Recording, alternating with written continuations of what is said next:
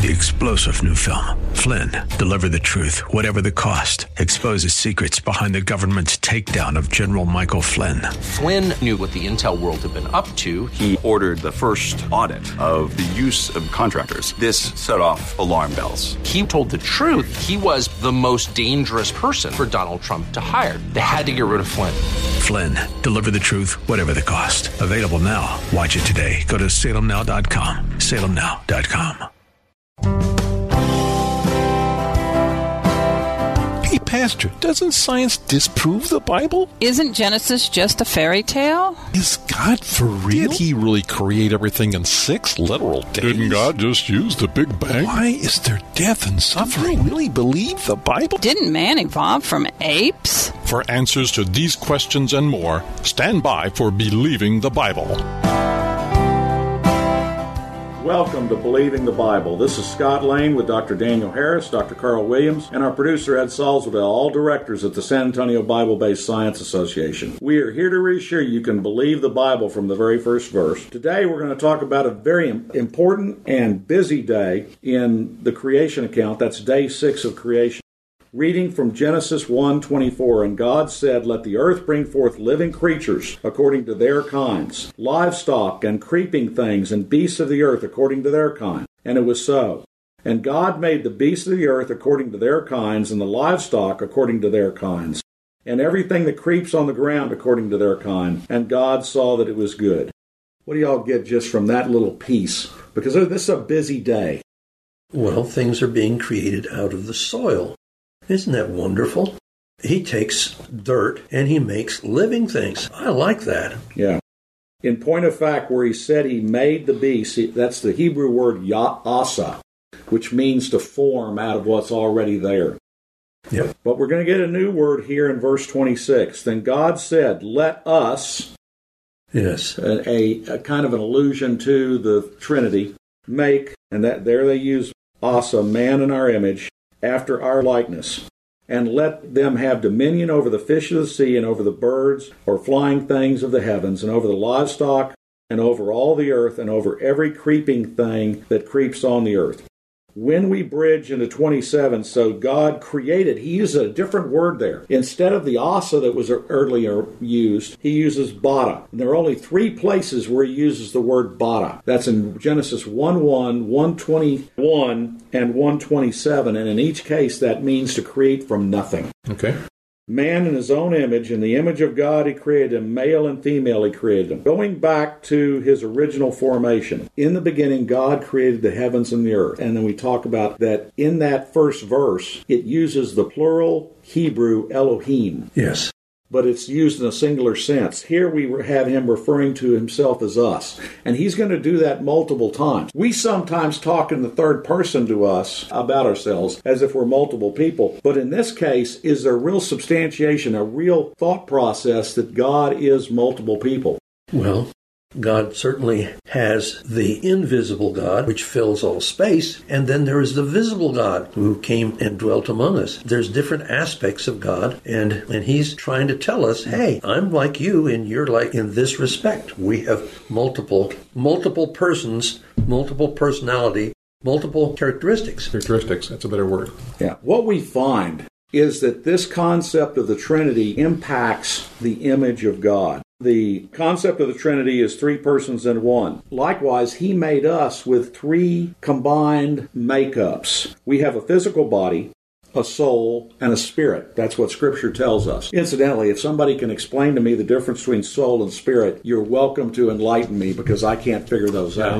I can't either. But now we see in verse 27 that he created out of nothing man. Now, he'd already said he'd formed us in verse 26. So this is, as it describes in Genesis chapter 2, the breathing of the nephesh, the life force, into us. Amen. Which is something ex nihilo, something different than just pure chemicals. It's fundamentally different. Fundamentally different, yeah. So the soul part, you think? The soul part is absolutely different than body part. Okay. Well, I just wondered if the breathing of life, is that the soul or is that the spirit? And you don't know? I don't have good answer. Okay. I don't have good good answers for you? Good, so I don't know either. That's one of the 23,000 questions I got when I get up there because I don't know this. Okay? But they are important, though. Oh, extremely important. Don't miss the last phrase on verse 27. Male and female, he created them. Our culture can't seem to figure this one out. I don't know why it's a difficult concept for us. Genetically, it's the only thing that's true.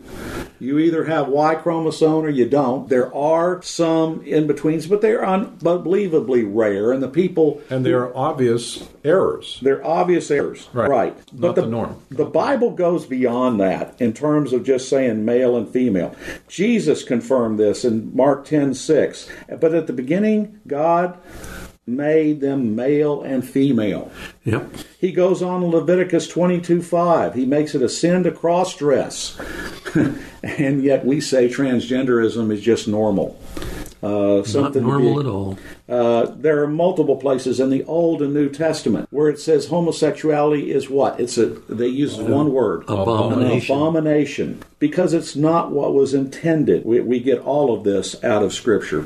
You are listening to Believing the Bible. This is Scott Lane with Dr. Daniel Harris, Dr. Carl Williams, and Ed Salzadel. If you would like to learn more, go to sabsa.org. That is SABBSA.org. We are today looking at Day 6 of creation. We've talked about the creation of man. Let's add in, starting with verse 28. And God blessed them. And God said to them, be fruitful and multiply, fill the earth and subdue it, and have dominion over the fish of the sea and over the flying things of heaven and over every living thing that moves on the earth. People call this the what? Dominion mandate. Dominion mandate. Does that mean we get to ruin it? No. We are stewards. We have been given dominion over this, but there's a responsibility there. Continuing in verse 29, and God said, behold, I have given you every plant yielding seed that is on the face of all the earth, and every tree with seed in its fruit. You shall have them for food, and to every beast of the earth, and to every bird of the heavens, and to everything that creeps on the earth, everything that has breath of life. And that was the word nephesh there. I have given every green plant for food. And so originally we were all supposed to be herbivores, which would have kept me from getting up to 270 pounds. And it was so. And God saw everything that he made, and behold, it was very good. And there was evening and there was morning the sixth day. What do you see there? There was a lot that happened. A very busy day. Amount of things would happen, especially when we look through the lens of chapter 2 of Genesis. This is where one of my brothers-in-law has great problem with saying that the days of creation were 24-hour days, because how in the world could Adam have named all the animals in one day and still have time for outpatient surgery to produce his wife? There's two ways of looking at that. Number one, we are talking about a God thing here. But second, he's talking from a completely secular viewpoint. Mm-hmm. Yes, if there were actually 20 million species created there, he couldn't have counted them all. But when you read the text of what happens in Genesis 2, it says he only named all the land animals and the birds. Therefore, he had the ability to do that because at that point we believe there hadn't been speciation. There was the original kinds, and we think the original kinds only numbered somewhere in the neighborhood of 1,000, 2,000, somewhere in that neighborhood, to where he could have done it in just a few hours in the morning. That would have taken up the morning. And then in the afternoon, you now have the creation of Eve. And yes, God did his own surgery. He did his own anesthesia. He did it his own way. And this does describe a God thing. And didn't have to go through a DRG or any kind of insurance plan. What's a DRG? Diagnosis-related group. Nor evolution is mentioned there either. It just said it was created. This and this and this was created. No.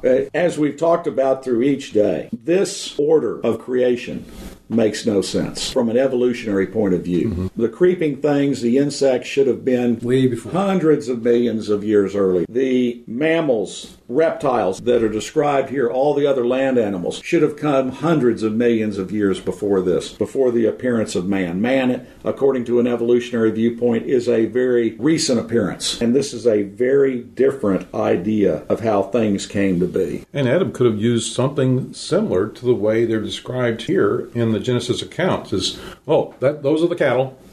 Those are the creeping things. Those are the little bitty things I really don't want to know. And, those are the birds. Those are the bats, and those are the pterodons. Okay, pteranodons. So let's move on. Yeah. He could have given very simple names like that. And I forget now who made this comment, but God gave Adam incredible intelligence, so producing these names would have been very easy for him, and he would have remembered all of them. Right. Remember, he was made perfect. Just bridging the first 3 verses of Genesis chapter 2, and the heavens and the earth were finished, and all the host of them. And on the 7th day God finished his work which he'd made, and rested on the 7th day from all his work which he had made. And God blessed the 7th day and hallowed it, because that in it he rested from all his work which God had created and made. We talked a couple of programs ago about how the heavens produce the seasons, the months calendar, the day calendar, and all of this other type of stuff. But folks, where do we get the 7-day week from?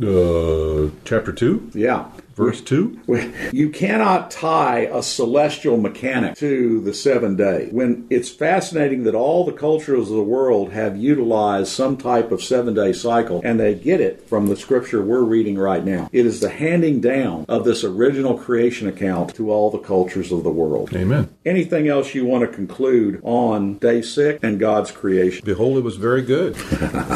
That was his final evaluation. Amen. He breathed life into the nostrils of Adam. Before that, Adam had no breath. This is a supernatural, multiple activities going on at the same time. He's giving man spirit. At the same time, he's waking man into consciousness. And he's accomplishing this on the 6th day. And it is not something that develops over millions of years of developmental stuff. When I took anthropology as an undergraduate student, they said that man stands alone because man alone stands. Quote from famous evolutionists. Well, that's got nothing to do with it. They're supposing that the evolution of brain size has something to do with it. Nothing to do with this. This is God saying, I'm going to make man, and this is the way it's going to be, and I have settled the issue. We recommend that you check out Terry Reed's book on his website at Why Should You Believe. You can get access to a whole range of Dr. Carl Williams' books on Christian historical fiction on Amazon.com. And we also recommend Scott Lane's new book, What If God Wrote the Bible, which is available on Amazon, Barnes & Noble, and everywhere else. Information for creation events in our area are on our website's calendar page. For more information or to schedule a presentation, go to sabsa.org or call 210-599-7240. When you go to our website, you can click on a link to our newsletter. Our website has a link for contact information on which you can order our newsletter to be emailed to you, or you can call us. Also go to whyshouldyoubelieve.com. That is Terry's website containing articles looking at current day issues from a biblical perspective. SABSA meets the second Tuesday of each month at 7 p.m. We are now meeting at Faith Lutheran Church just south of the corner of Jones Maltzberger and Thousand Oaks. There you will find biblical apologetics and creation science teaching found nowhere else in Bexar County, as well as the availability of books and videos on these important subjects. If you missed any part of this show, you can listen to the show anytime by going to the AM 630 KSLR, the Word in South Texas website. Click on KSLR Podcast, scroll down until you find Believing the Bible. Please join us again next Saturday for Believing the Bible. I'm Scott Lane, and for Terry Reed, Dr. Carl Williams, and Ed Salzville, thanks for listening, and we hope you found today a reason to believe the Bible.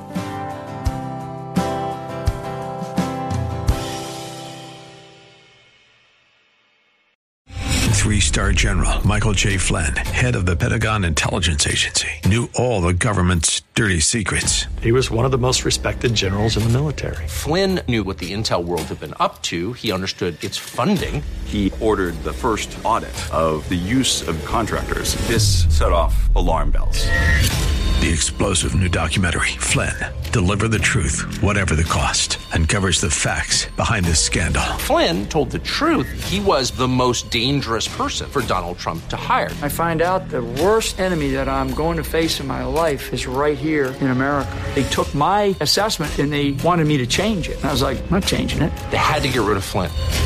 With in-depth interviews, archival footage, and never-before-seen personal records of the man behind the headlines. I just felt like I was drowning. Flynn, Deliver the Truth, Whatever the Cost. Available now. Watch it today. Go to salemnow.com. salemnow.com.